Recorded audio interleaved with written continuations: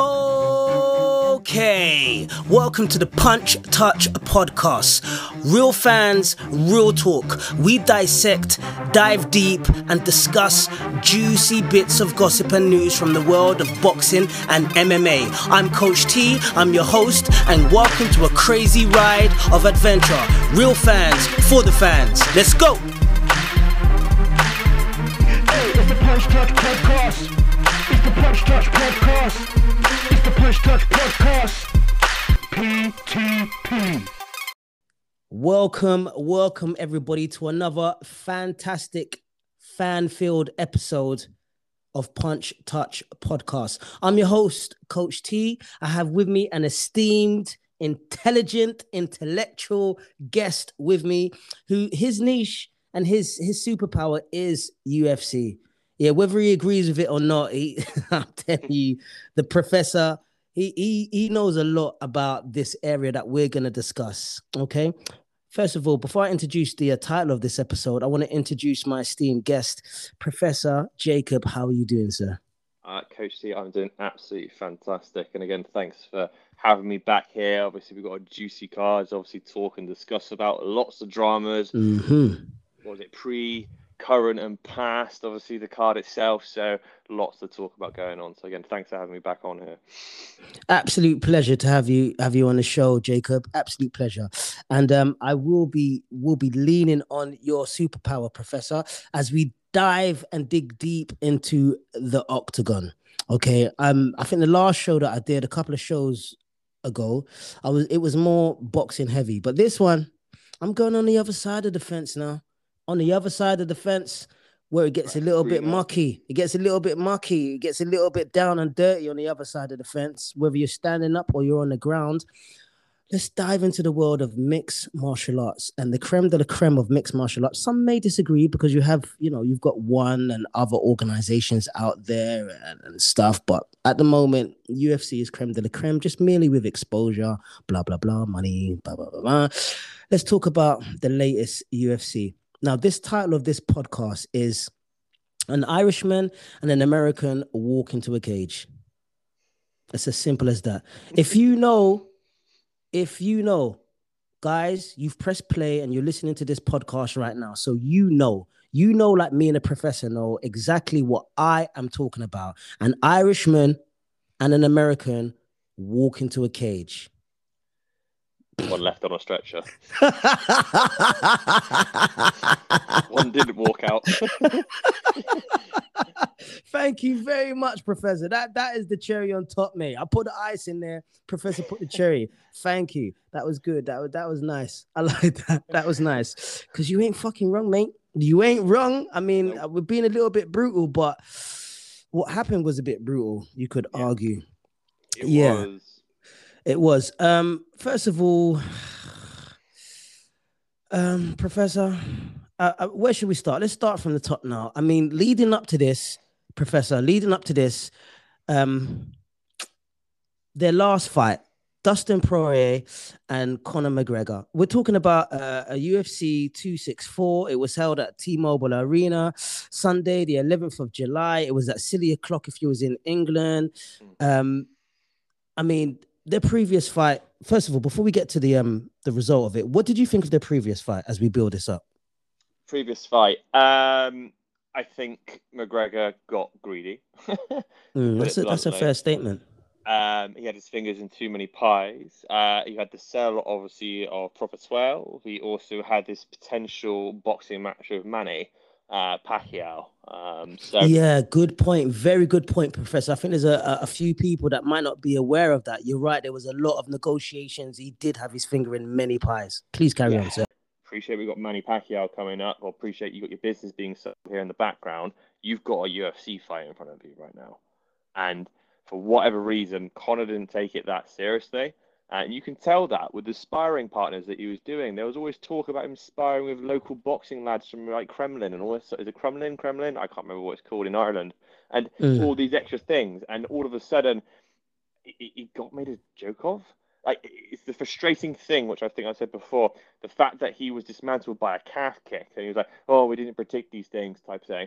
I'm there going, you're supposed to be of a caliber right now that if anything gets thrown at you, a wild bear, for God's sake, walks into the cage, you should be in a position to manage it.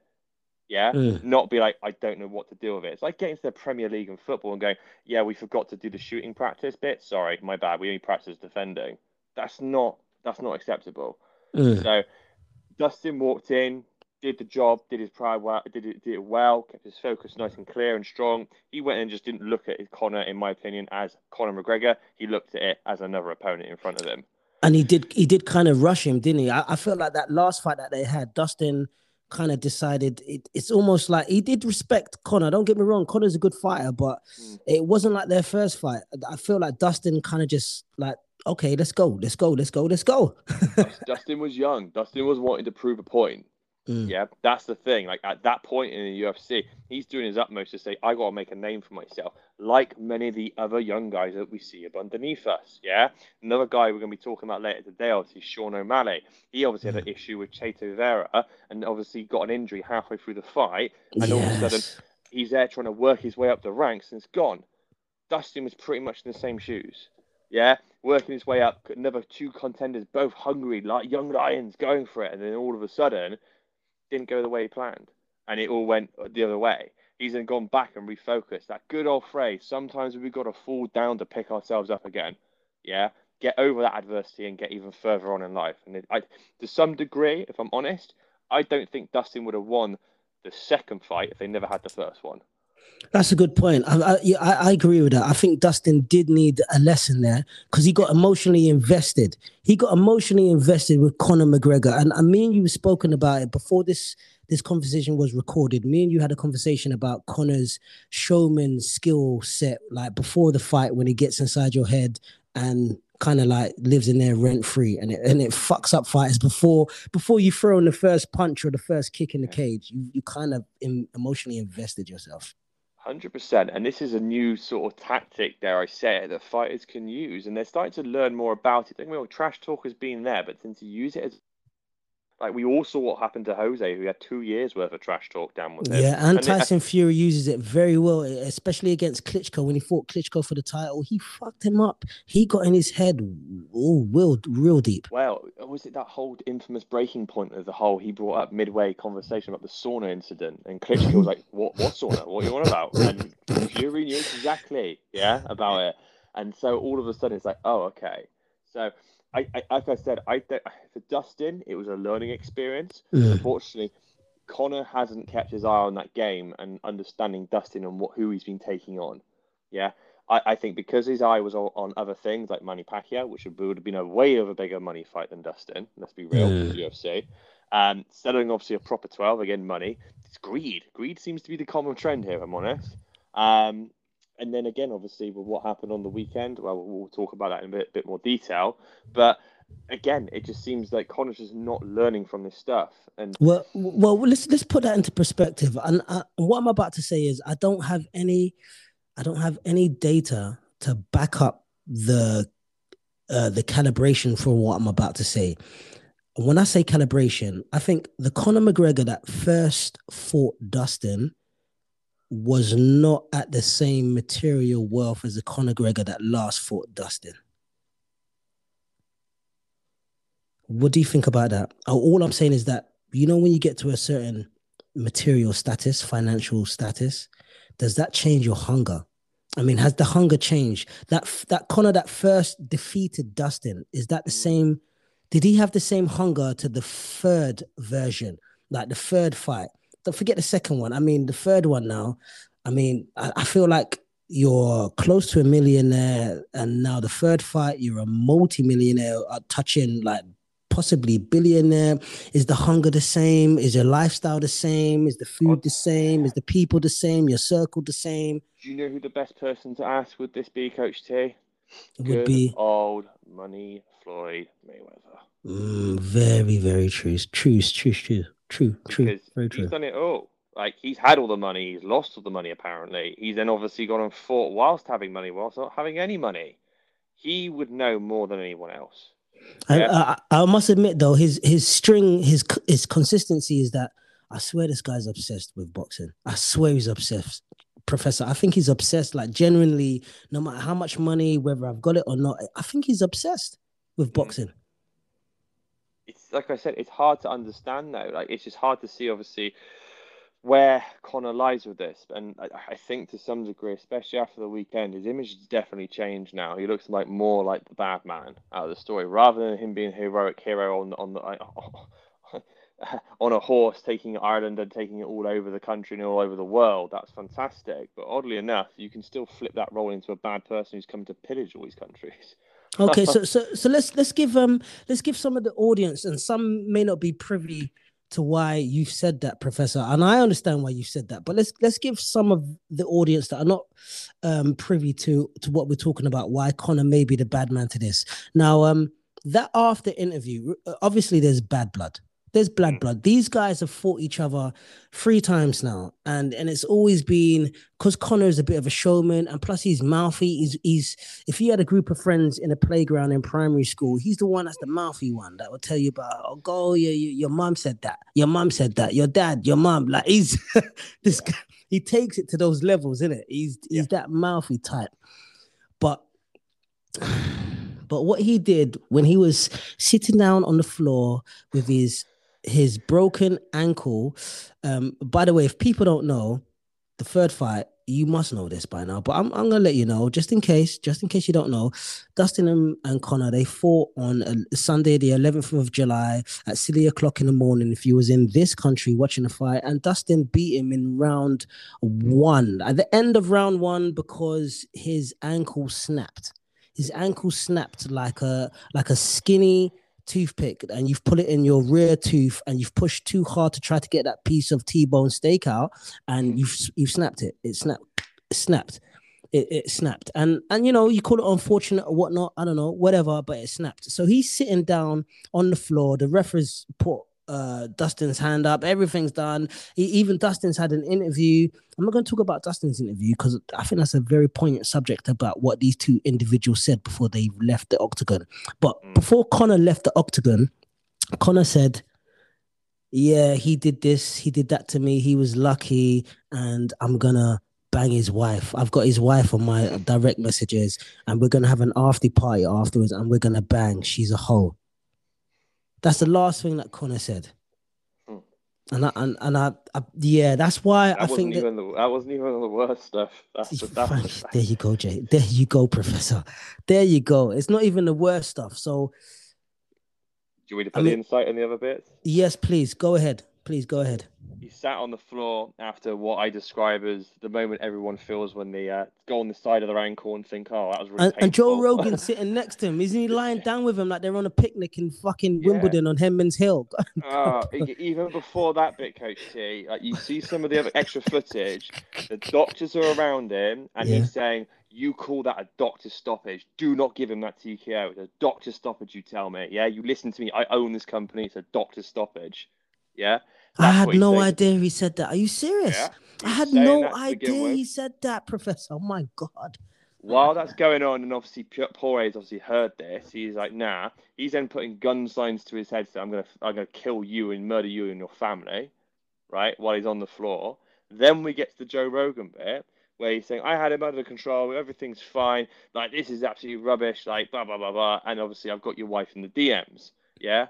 So, like I said, that was just like that comment with the DMs thing was like the pinnacle bit. That wasn't the beginning of it. And so, even to the point of how bitter it comes across that the guy is bitter. Yes, like lost his fight due to an injury. like it was a horrific injury, which we all will care for. Don't get me wrong, and we'll want to see obviously the outcome. We don't want anyone who's ever had that. Obviously, Weidman, Anderson Silva, to name the two of them. As soon as it happened, all of us have gone like, ooh, okay. But none of them at the end have said, nah, fuck him. He has the other gone to the other fighter and gone like, he's nothing.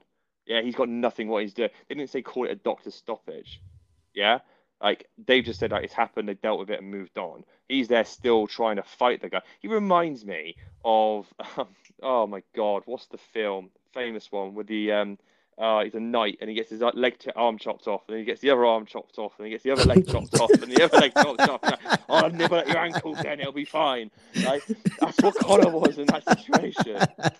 Monty Python, is that the one? Monty Python is probably gonna be. It's gonna be that. That sounds like Monty Python sketch. It does Yeah, sound like a and the Monty Holy Grail, like, oh, I Python. still have him, and it's like, come on, and that's the problem, and like, Oh my god. it's a frustrating thing because ideally one of them needs to be put to sleep in the sense that like one of them got knocked out. Yeah, to put that bad blood to rest. And I think it would have been Cell, but because it ended the way it did, Connor was just not happy with it at all. No, Connor wasn't. I don't know. You know what? I mean, we're on the outside of his mentality, Yeah. and he's a thoroughbred Irishman. Yeah. When I say a thoroughbred Irishman, he still retains the accent. He still moves around his family's land, so to speak, meaning where he comes from, like your native land. He still moves around there. Whether he lives there or not, he still goes back there. What he does back there, I don't know, but he still has some form of connection back there. And I feel disappointed. I feel disappointed because I respect Connor. What he done to the game. Yeah. Like, whether you love him or hate him, this guy, he brought a very good element to the game, and it's bitterly sweet to see such an individual become so sour. Where is that samurai honor in defeat? The warrior honor in defeat. You know what I'm talking about, Professor. Exactly. Like, where the fuck was that, man? Come on, dude. dude. With Anderson, you didn't see it with Weidman with both those similar breaks, which were probably even worse. Yeah? Everyone went, oh, okay, that's bad. They even questioned the fight. They weren't talking. And you can see the other fighter doesn't even want to have the win. Yeah? And all of a sudden, and Connor's there still going, oh, I'll have him. And all. It's just like, you've got to admit, obviously, when you're down and out, it's not your game. The problem is now is that Connor's in a position where he is going to potentially ruin his legacy. Maybe, but he does. I get the impression. I don't know. Maybe I'm just looking at the outside because sometimes Connor gives the impression he doesn't give a fuck. That's the thing. But at the same time, I don't think that's true because you do. He does give a fuck, and that's why he trained so hard from the first place. When he didn't have the material wealth, when he didn't have those opportunities, he trained hard, and he was a specimen of a warrior. Like not a specimen of an athlete, a specimen of a warrior that has a mindset that then couples that with the physical attributes. And personally, I've done a little bit of research, and McGregor, it's a McGregor clan, There is a McGregor clan that's been through some ups and downs. Like, I mean, it's like some Game of Thrones shit. Honestly, mate, their coat of arms is like some Game of Thrones shit. I ain't going to get too deep into that, but there is a McGregor clan. And if he's cut from that clan, I understand why he's such a great warrior. But you didn't do yourself or your clan any honor with what you just did with your last battle. I didn't like that. I didn't like that at all, to be honest. And he did his best. I could see he was trying to light up Dustin. As we get back to the technicalities of the fight, the tactics was, did you see it, Professor? He was looking to keep Dustin away with kicks. He did a lot more kicks than normal. He did, but then part of me was concerned with that because he exerts a lot of energy doing it. I think the perfect example of that was with Nate 1, where he threw too many kicks, got gassed, and all of a sudden was going to get absolutely dropped by Nate in the first round. Oh, not the first round, the first fight between those two. So it was like he's good at keeping the range there, setting them up in. So the issue being as the opposing fighter is that when you get frustrated that you can't get into range because you're getting these kicks, is you want to get in sooner. That then sets up the opportunity for McGregor obviously to drop the left hook. Yeah. Because they're rushing in and not expecting it, because they're more concerned about trying to get in range rather than what he's setting you up for. And so it works to his advantage. However, it's at the detriment of his gas tank, which obviously is always debatable, everyone. But yeah, it's really, really awkward because also one of those kicks, it was officially found out that it was the kick. One of the kicks is what originally dented the ankle. Mm-hmm. And basically he threw a body kick and it hit the underside of Dustin's elbow, which was kept close to his bodyguard. Mm-hmm. And so obviously anyone knows if you had an elbow on the shin or even a football, or a toe punt to the shin, how painful it was. It was then, once that then landed, all it took was a little twist, which is what happened when he threw one of his punches, and then it went ankle, and that's all she wrote. So yeah, it was a good fight. It was concerning about how, again, McGregor's ground game looked very poor. Yeah, I agree, and he should have learned that from Khabib. He should have learned that from Khabib, because who learned that he understood? Someone learned that they needed a ground game. There's a fire. Was it someone that fought Usman? Someone got a ground game. No, Inagu. Oh, I'm not pronouncing his name right. Ngannou. Ngannou. Thank you, Professor. Remember when he realized, like, oh shit, my ground game is fucked. I'm gonna level up. Yep.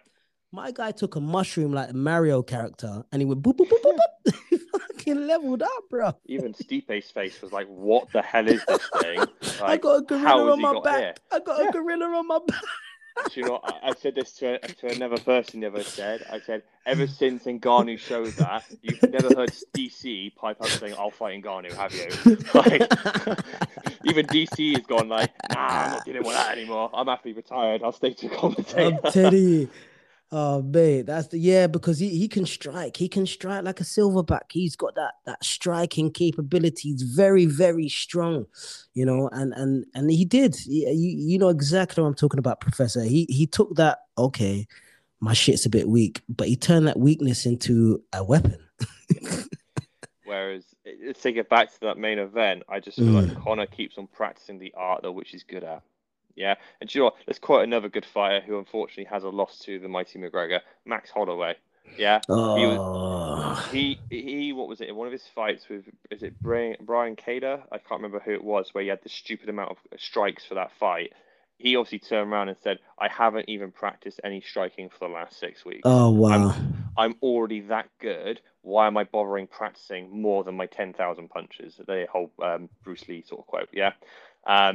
And it makes me then think, as McGregor, he needs to level up elsewhere, because I think people are figuring out his game very quickly now.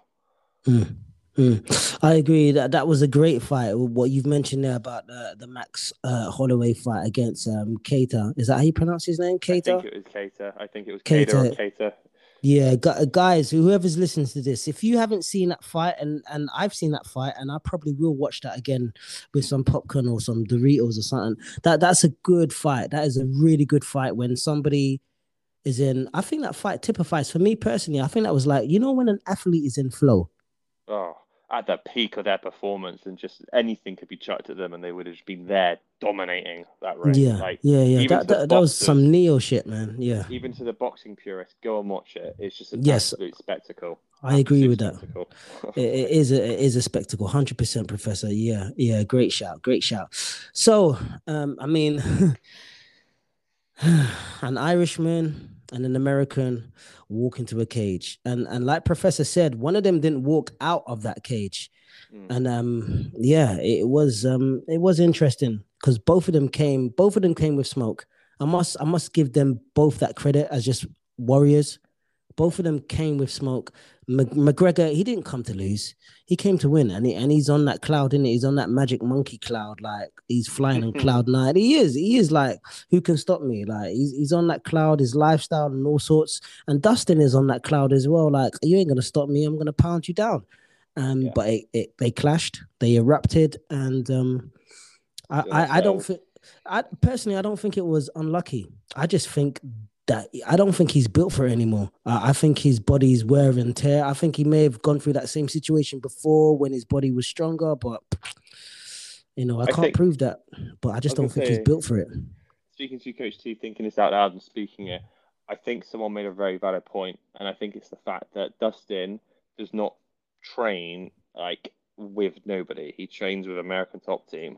They always say, "I've got killers day in, day out." Not knocking what McGregor's obviously done, Coach Canavana's done, all of the team around there. However, that's not the same caliber. Yeah, you've not got all those people all training there. All that's a true. high That's caliber. true. And I think once you're in this game, and it's that whole steel sharpens steel. Yeah, let's be real. You look at some of these guys who are doing well, they've gone, actually, I need to move camps. I think Kevin Holland's a perfect example. He learned his ground game was awful. He moved to AKA to basically get ragdolled around by DC and Khabib because his ground game's that poor. But I don't think McGregor will swallow that and think, no, I'm a purist, Ireland only. That's all I'm going to do. And unfortunately, Irish caliber is not great for jiu-jitsu.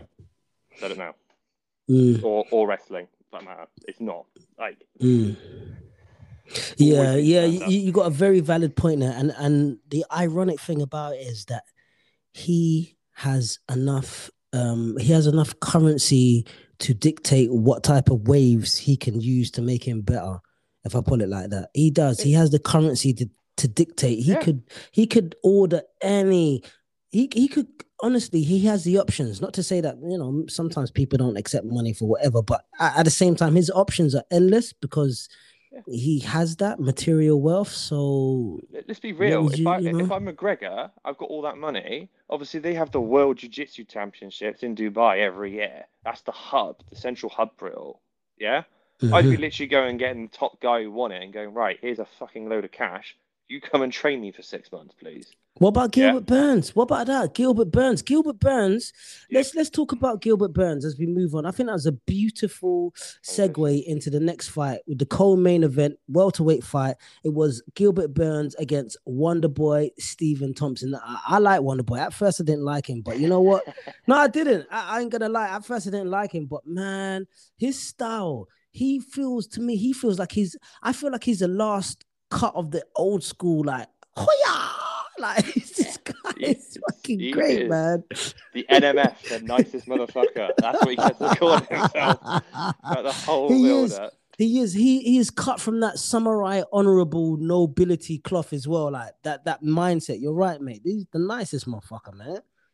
The amount of times he knocked people up and then picked them back up. He even told a story on another podcast about how he had a fight with a kid at school. I gave him a bloody note. Everyone was watching. Still picked him up and then even carried him over to his mum's car and said he's gonna need this, this, and this, and then went home. Honestly, this is when he was a kid. It's been in him the whole time. But that fight, I am so pleased for Gilbert. I was so concerned that if he didn't play to his strengths, Wonderboy was just going to pick him apart. Okay. Wonderboy has a fantastic style, which obviously mesmerizes people. I call it sort of the puppeteer, makes you think things are moving around, and all of a sudden, you get caught with something. And he plays that game. And I said from day dot, I put money on this, and I'm glad it didn't come through because of Conor, but anyway, Gilbert needed to literally go and run and rugby tackle Stephen Thompson and just simply get on and do his thing. And he did do that. However, the negative backlash, obviously all the crowds wanted blood, guts, gory, and obviously because a couple of the fights beforehand, they had all that, and so they started booing, which was a shame. And even Dana wasn't an overall fan of it, but Gilbert got the job done. That's the biggest thing. Yeah, before we get onto that, I was tempted to speak about the change of audience, like the change of the mob of Rome. What about if I said it like that? Because before UFC, there was the gladiatorial. Yep. Yeah, but anyway, let's not talk about that. So let's go into the stats. Gilbert Burns, Stephen Wonderboy Thompson. Now, I think they've met each other at a fairly interesting point, to be honest, Professor. I mean, I've got some stats here, and I want to say this out there and then get your reflection upon this, sir. We've got 20 wins for Gilbert. We've got 16 wins for Stephen. We've got 4 losses for Gilbert. We've got 5 losses for Stephen. Like, they're not far apart from each other. They're really not far apart from each other. I think they've met each other at the right time. So in that fight, which was a 3 rounds and it was a decision, we had 101 total strikes from Gilbert. 126 total strikes from Gilbert and 101 landed. That's 80%. That's a high percentage. That's a high accuracy. That is precision at its finest at a high level of combat. That There's really only is. one person who I know has got a bigger number than that, and he was earlier on the card, but we'll talk about that later.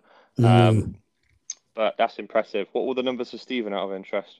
Stephen had 59 as a point scoring expert. 59? He had 50. Wait a minute, let me finish. He had 59 that landed out of 98. Oh. Yeah, 60%. He had a 60%, and totally he threw 98 shots out of that fight. Gilbert threw 126 total strikes. Coming from somebody that Gilbert, he does. I think he 2-3 weeks ago he was doing some fucking national ninjutsu.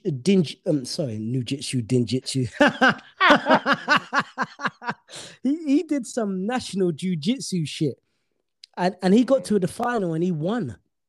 I don't know. No one quote me for what he won, but he won a jiu-jitsu competition at a very high level before this welterweight fight in the UFC. Less than a month. Less than a month. That's less than 4 weeks. Doesn't surprise me.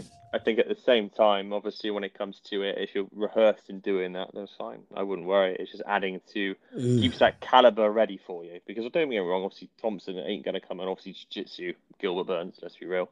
But it keeps you obviously sharp enough for it, which is good. I'm really surprised at the strikes thrown because even if when you do the math on that, for example, 3 rounds, 90 strikes. Let's just say we'll make it 99, 33 strikes a round. 60, obviously, you put it to obviously 5 minutes a round. That's very little strikes per minute. And this is from someone that does point scoring karate.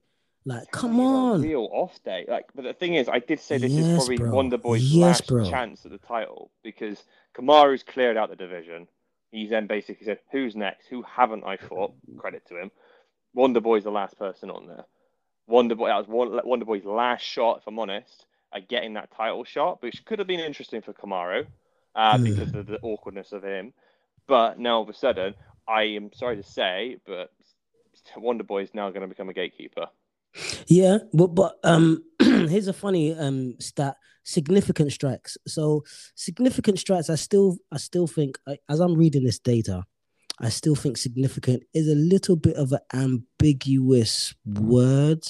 I would take significant as power strikes. You know, when power. And sometimes when you interpretate someone's power, your interpretation can be negligible. So, yeah. So anyway, significant strikes. We've got 43 total significant strikes from Gilbert, and he landed 29 out of 43. Stephen Wonderboy landed 19 out of 53. 19 power shots. We've got Gilbert landed 29 power shots. Takedowns. Gilbert got 3 takedowns successfully out of 6, 50%. And obviously Wonderboy got 0-0 because he doesn't do no takedown. That's not his game. Yeah, so I can understand why Gilbert got that decision. I mean, what do you think about that? It's a really tricky one because I think, but then this actually kind of makes sense. I'm glad that Gilbert did what he did. Obviously, went and ragdolled him and tried to drag him as much as he can. But obviously, it sounds like Gilbert was hesitant because of what Thompson's obviously striking is like, and that's where that whole hesitation has then obviously led up to a bit of a standoff between the pair of them. So Gilbert's not gone mad with the strikes. Neither is Wonderboy. None of them. It sounds like neither of them are engaged on those points in particular that much. I only watched the highlights of that fight. I'll be honest, but it's the case of I don't think either of them engaged that much because they were so conscious of the other person and they knew what tactic needs to be done. Wonderboy knew I can't be grabbed by Gilbert. Gilbert knew I can't be point scored by Thompson. And it was like a stalemate of 2 final battles. And unfortunately, obviously, it ended up as it did and Gilbert won. But I think maybe if, I don't know, if Gilbert was a little, well, it's sensible for Gilbert to do it. It's really hard because it's hard to comment because you don't want to be too biased of one side or the other. If you see what I mean, Coach T. Yeah, Gilbert, I do. He got the win from Team Thompson. It sounds like he had an off day in the office, if I'm honest. It was, you're right. I agree with you because Gilbert, I mean, as we go to the top of the stats, Gilbert should not be outscoring with total strikes. Like, come on, man. He's a jiu-jitsu guy against a point-scoring karate guy. And Stephen has only registered 98 shots in the whole fight, and Gilbert's registered 126. That's not right, man. Come on. It is an off day. That's an off day, man. It is. I wonder, and this makes me think about what we talked about before, weight cutting, age. It's obviously getting harder for Wonderboy because bearing in mind, the guy, I think even had an interview beforehand, was saying that he lives in his karate school now. Like, just because he's there so often. Oh, shit. And so it's like he loves what he does. He loves teaching kids it, and he's looking after something stupid amount. I think it's over 500 pupils at any one point, which is cool. I'm more admirable for that. But in terms of that sort of like fight camp mentality, actually having time away from doing that, I can't see you living in a karate school and getting fight ready. Yeah. Yeah, I agree. If anything, I think that's made him too. Oh yeah, I'm gonna fucking be real. You're soft. You're soft, man. You're soft, dude. It's too soft. Because fight Nicest camp is like motherfucker. brutal. Fight camp is like you're trying to get that ring to fucking Andor or whatever. You're like you're going through the fucking you're going through levels. Fight camp is brutal. Like there's a time to be accommodating and a time to be social, and there's a time for you to get into your zone where you put pressure on yourself and then you burst like a diamond. Yeah, and that's it. And like, even McGregor's sort of attitude is reflective of that. Do you know what I mean? Like Mr. Nice Guy last time compared to this time, you can see why. I think with any athlete, for example, they have their own zone they have to get into. They can't be thinking of, oh, I wonder what the kids are having for tea tonight with mum. Like they can't be doing that. Like, they don't go side by side. Like you go back to warrior days, wars, all this type of stuff. They're thinking about, I've got someone in front of me trying to kill me right now. What am I gonna do? Yeah, and that's where your thought priorities should be with that. But hey, it's an off day for Thompson. I don't know. With other announcements recently, is some other interesting fights that can come up for him. Obviously, recently, I think it was only last 24 hours. Good old Nick Diaz is coming back into the scene in UFC to fight Robbie Lawler. So there's a couple of fighters there which could be lined up if their weight categories matches for Wonderboy. But I think he's now going to be a gatekeeper fully. Yeah, and the thing is, he lives a decent life outside of the ring, so I think he's got longevity in the game, like meaning that I don't think his bones are gonna snap and break just like that. I think he lives a decent life out of that, and he has a very good heart. I give him that, and maybe that could be his downfall with regards to management of his mentality. That it's nothing wrong with having a good heart. I think a good heart is brilliant, but there's a time to be nasty and there's a time to be like accommodating. You need to have that old school mentality of him whipping a roundhouse kick, dropping to the floor, and then switching back into Mr. Nice Guy and picking the guy off the floor. Yeah, but you've got to compartmentalize that. You've got to be able to be good. Not many athletes can do it, mind. Yeah, some athletes are just angry all the time. Yeah, until certain life things change with them, they might have kids or something like that. But they've got to be able to control it. Otherwise, you can't be Mr. Nice in the cage where you're going to try and have a fight. No, you can't. Otherwise, you're going to have a sparring match. That's not what you're there to do. Like, no, you can't. You can't. There's a guest that I used to have on this show earlier on, Del Boy. Del Boy used to say it's a simulation of death. It's a simulation of death, but the referee, obviously, and we've got people around the cage and there's rules and stuff. But at the same time, you have to go into that mentality of, I'm willing to die here. Like it's a warrior thing, isn't it? But it's a controlled warrior thing, and we're no longer in feudal medieval times. No one has to die. Don't get me wrong, it can happen though. That's why you write that disclaimer when you sign that contract. It can happen, but there's safety nets. There's safety stuff around to make it less possible to happen. But at the same time, if you don't go in with that mentality that you're willing to die in there, I think that it's a level change. Definitely. Okay, so let's move on now. Let's move on to Hardy. Mr. Greg, I think he used to do NFL. Hardy against Tai Tuivasa. Is it Tuivasa? Did you see that fight? It was a heavyweight fight. It was before the Gilbert Burns fight. It was. So lots of controversies, obviously, with Mr. Hardy. So obviously, Mr. Hardy used to play NFL. I think he had a charge of, obviously, battery of some sort with an ex-partner. Somebody lost the plot. The plot. And the scary thing, obviously, for the British listeners, obviously, of this is when we look at the NFL, getting to that level it's stupidly hard. It's not you and you and the rest of the UK. It's the you versus Europe in terms of getting to teams, in terms of quality. They'll have 100+ players trying to get to that position. So in terms of having athletic ability, he wouldn't have got there on a whim, if that makes sense. No, you're right. You're absolutely right. And their pool is deep. Is deep, like an endless, like one of those infinity swimming pools that goes off to the side in some Costa Rica jungle. Exactly. And like the reality, I've seen, obviously, and watched a lot of it in the background, so I love just sport in general and athleticism.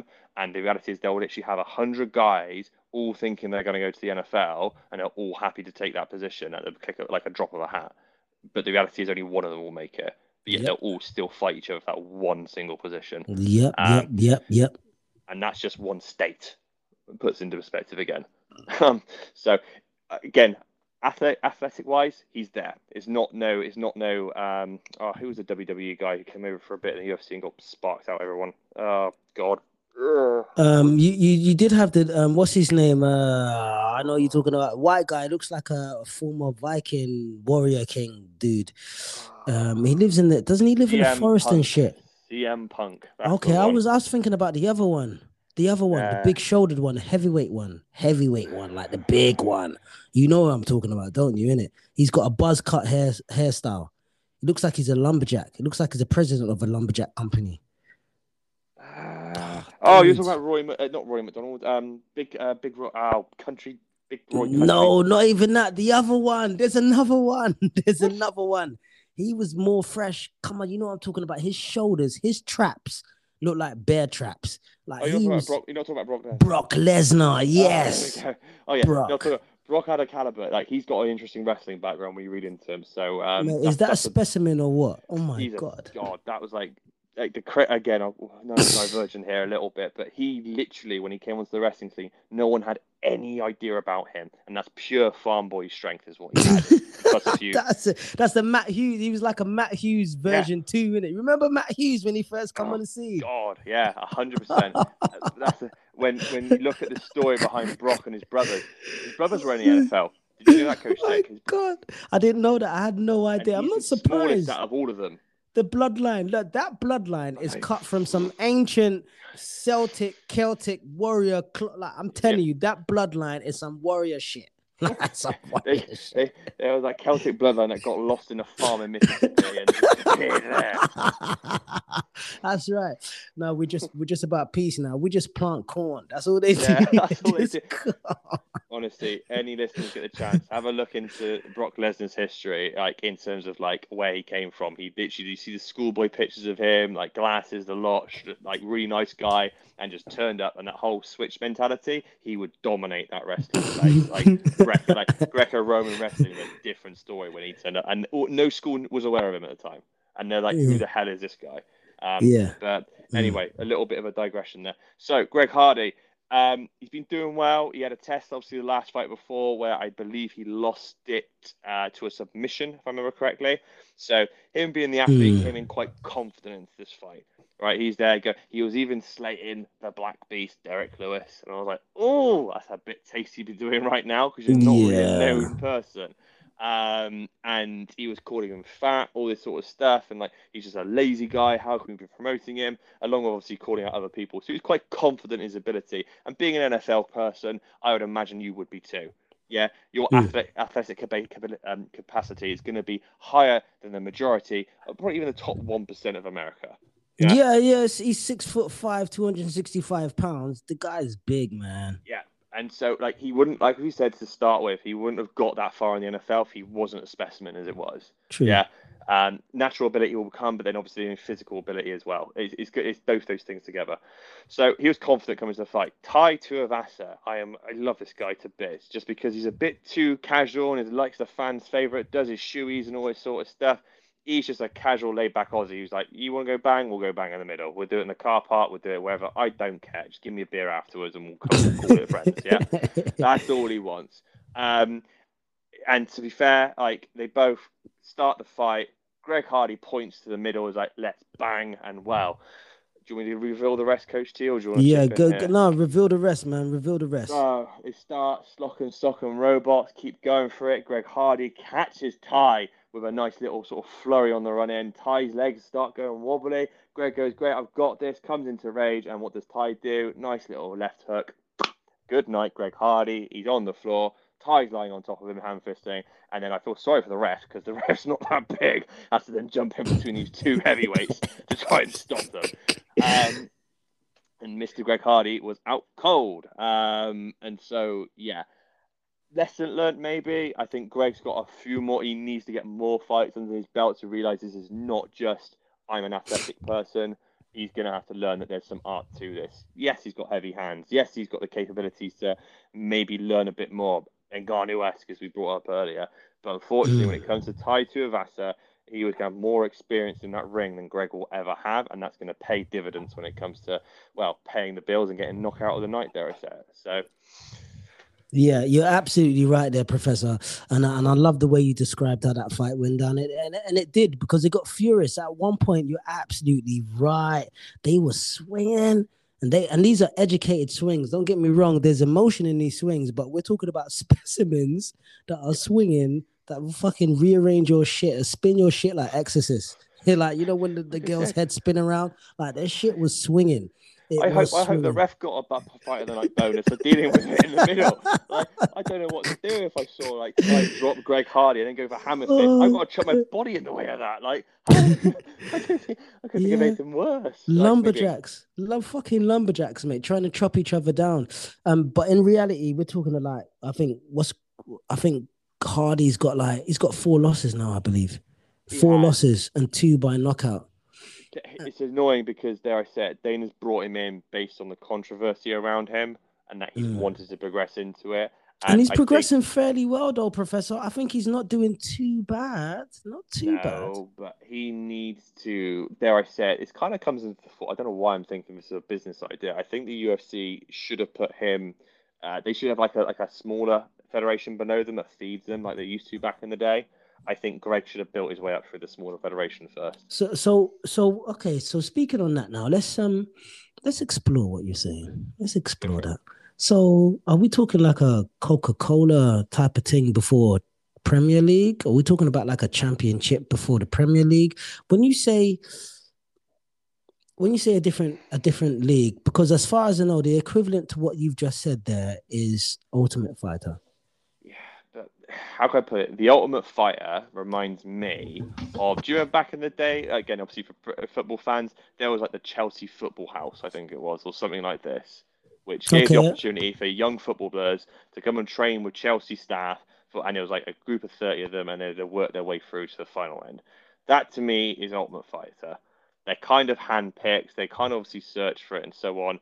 And then on the other side of it, they do Looking for a Fight, I think, is another series, Yes, which is that's right. With Dana was just like on road looking for a yeah, fight. and he like explores like other promotions, if you see what I mean. Yes, And true.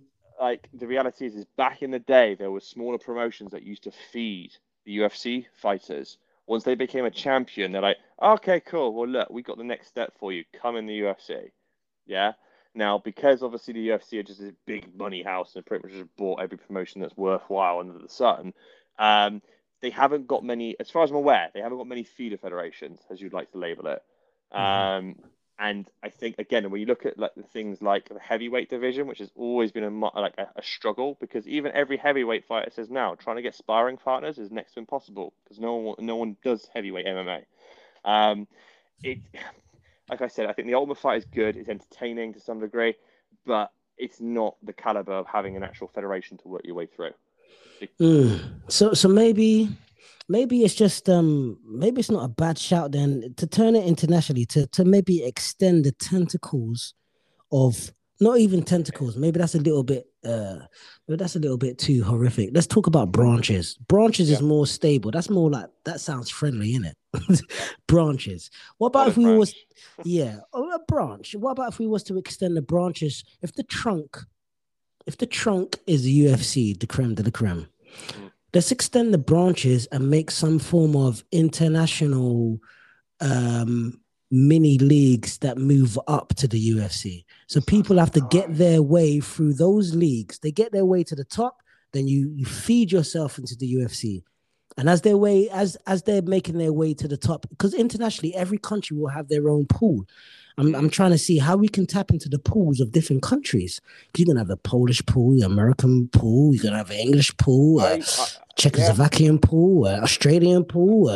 You know, If you really wanted to do this well, I take a leaf out of, dare I say it, the CrossFit World book. Right, they have the champion of each and every country, both male and female, then go into a bigger pool based on the areas. So Europe, Asia, America, Canada, or whatever, North and South. They then obviously get those people then to compete against each other. Then you get the top people from Europe take on the top people from America, take on the top people of Asia, and they do it like that. So each country has the best people come through. And then they obviously all have a big, obviously, competition at the end, and they obviously see who is the fittest on earth. Now, I think from a UFC perspective, I think if they really wanted to help the situation, because let's be honest now, they're making some good dollar. Yeah, they're not any sort of, I don't know, cash hungry sort of people where they're desperate to obviously get promotions, do well. They could have a poor card and still make money from it. Yeah. So it makes me think, I think they should do an incentive for fight clubs to be pushing their fighters to go towards the UFC and putting them forward and saying, right, I think this guy's ready for it. Yeah. And I think it's based obviously on the fighter's success. I think the UFC should pay those fight clubs to obviously push those people further.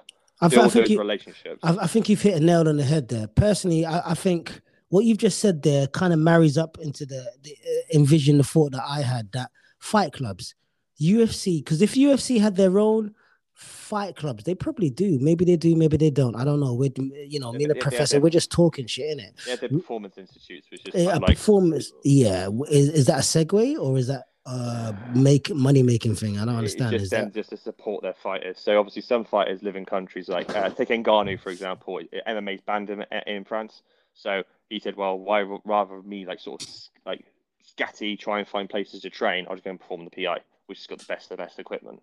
So I don't know. Do you expand it? Do you expand the PIs and go, cool, who's the best in this state from this performance institute? Who's the best from this one? Yeah, I would. I would do that. Personally, I would have the performance institutes, have them as performance institutes, and those that rise to the top of those performance institutes, because you're able to control the criteria, you're able to keep that quality standard via the performance institute in every country around that you want to get fighters from. As they rise to the top of there, then you put them into an individual pool. An individual, it'll be like a Ultimate Fighter, but an international Ultimate Fighter on steroids, because everyone's come from that performance institute. So we're not talking about raw shit. You're going to be refined by the time you get to the type of Hunger Games type of thing, like the best of the best. And then the best of the best, top 5, I say top 5, which gives a bit of a longevity to the generation that goes into the UFC. Not even top 2, I say top 5 or top 6. 3 women, 3 men, bang, put them through up to the UFC, let them see how they get on in that elite level, and you've got some consistent generation of top level fighters that are coming through with everyone's at a level. The minute you get to the higher level of the Performance Institute, then you get into the international pool. I think it could work. I think it would keep the quality. Then it just sounds like you're describing Pride to me, if I'm honest. There you go. No, honestly, there you go. It just needs to be rebranded and controlled. You're not wrong. You're not wrong, but it just needs to be rebranded and controlled. Because I think Greg Hardy could do well, but it's just he's chucked him too deep of waters right now, and he's not swimming. Like, even though he's saying he can swim and he's got athletic capabilities, he's drowning slowly. And so, unfortunately, the problem is, again, with the heavyweight, it's not as if it's just one punch, you'll be fine, don't worry. These guys get cleaned out cold 9 out of 10 times. And so it's then going, who's going to be the sacrificial lamb for Greg Hardy now? Like, that's what you're going to have there. But again, interesting fight. Tai Tuivasa, obviously, again, casual as ever, was like, I'll just call out anyone. I don't really care. Don't really fuss. Just give me a shoey. And then, obviously, Greg Hardy's put in this position now where I don't know. If he didn't do the whole Derek Lewis stuff, like, he doesn't stand in good sort of dwellings with a lot of people. So, have you seen Derek Lewis's Instagram, Coach D? No, I haven't. I haven't seen his Instagram, but I know he's funny. I know he's got content, man. So do you know the catchphrase he uses every time? What's his catchphrase?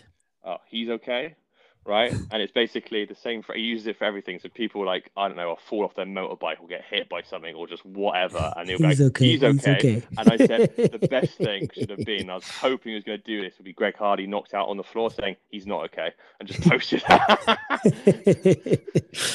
Oh mate, oh wow. And you know what? On that note, let's leave that on a funny note. And let's leave it on that funny note. This is a UFC heavy podcast. It's been an absolute pleasure having you on, Professor. Sure. Honestly, your insight is always of value to myself and others that are listening to this right now. I mean, this is episode 15 from Punch Touch Podcast. An Irishman and an American walk into a cage. Professor, thank you for taking part and giving us your attention and your presence. Thank you, sir. No worries, Coach T. Thanks very much for having me. Thanks, obviously, to all the listeners. Hope, obviously, you're enjoying the context of it. And yeah, obviously, look forward to the next big fight, which I think is Derek Lewis, Cyril Gane for the heavyweight championship or interim. Yeah, there you go. And that card, I'm not sure who else is on that card, but I know that's card going to be stacked. The Lioness is back again. The Lioness, and we've also got boxing as well. I know we've been UFC heavy, MMA heavy, but we've got boxing.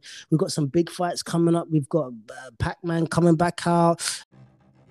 And he's fighting a young potential superstar in the form of Errol Spence Jr. He is a monster. He is a young, hungry monster. And it's going to be a very, very tough test for Pac-Man. But I look forward to seeing the fight. I look forward to see what happens when you get two titans that clash together. It's going to be amazing. We've got loads of other fights and loads of other MMA bouts coming up. So, I mean, I think we're in store for a treat towards the end of this crazy, crazy year. I've been your host, Coach T. This is Punch Touch Podcast, episode 15.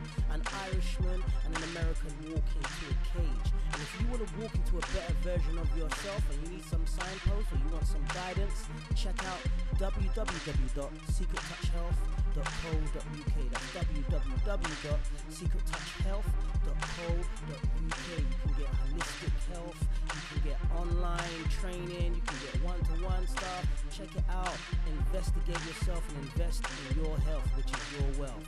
Be strong, be true, be you. Peace.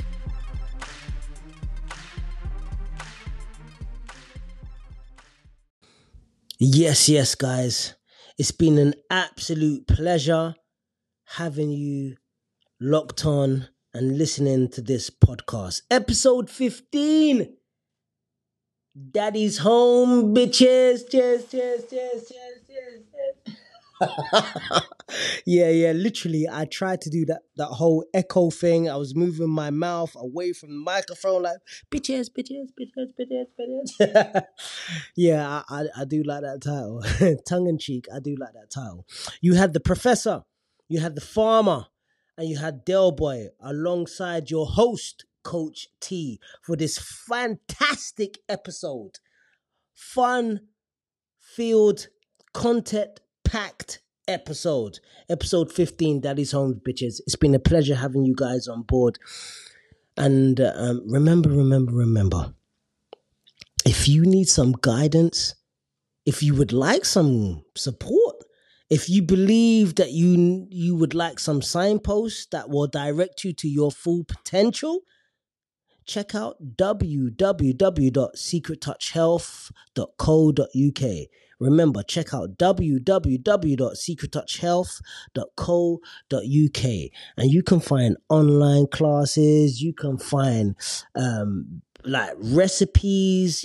Personally, I like the vegetarian cheesecake, but you can find recipes, whether you're a T-Rex carnivore or whether you're a Platysaurus herbivore. It's all good. You can find things to help you become your full potential. And that's what it's about, guys. That's really what it's about. It's about living life to the fullest, having fun, and also living to your full potential, whatever that may be. So be strong, be true, be you. Peace.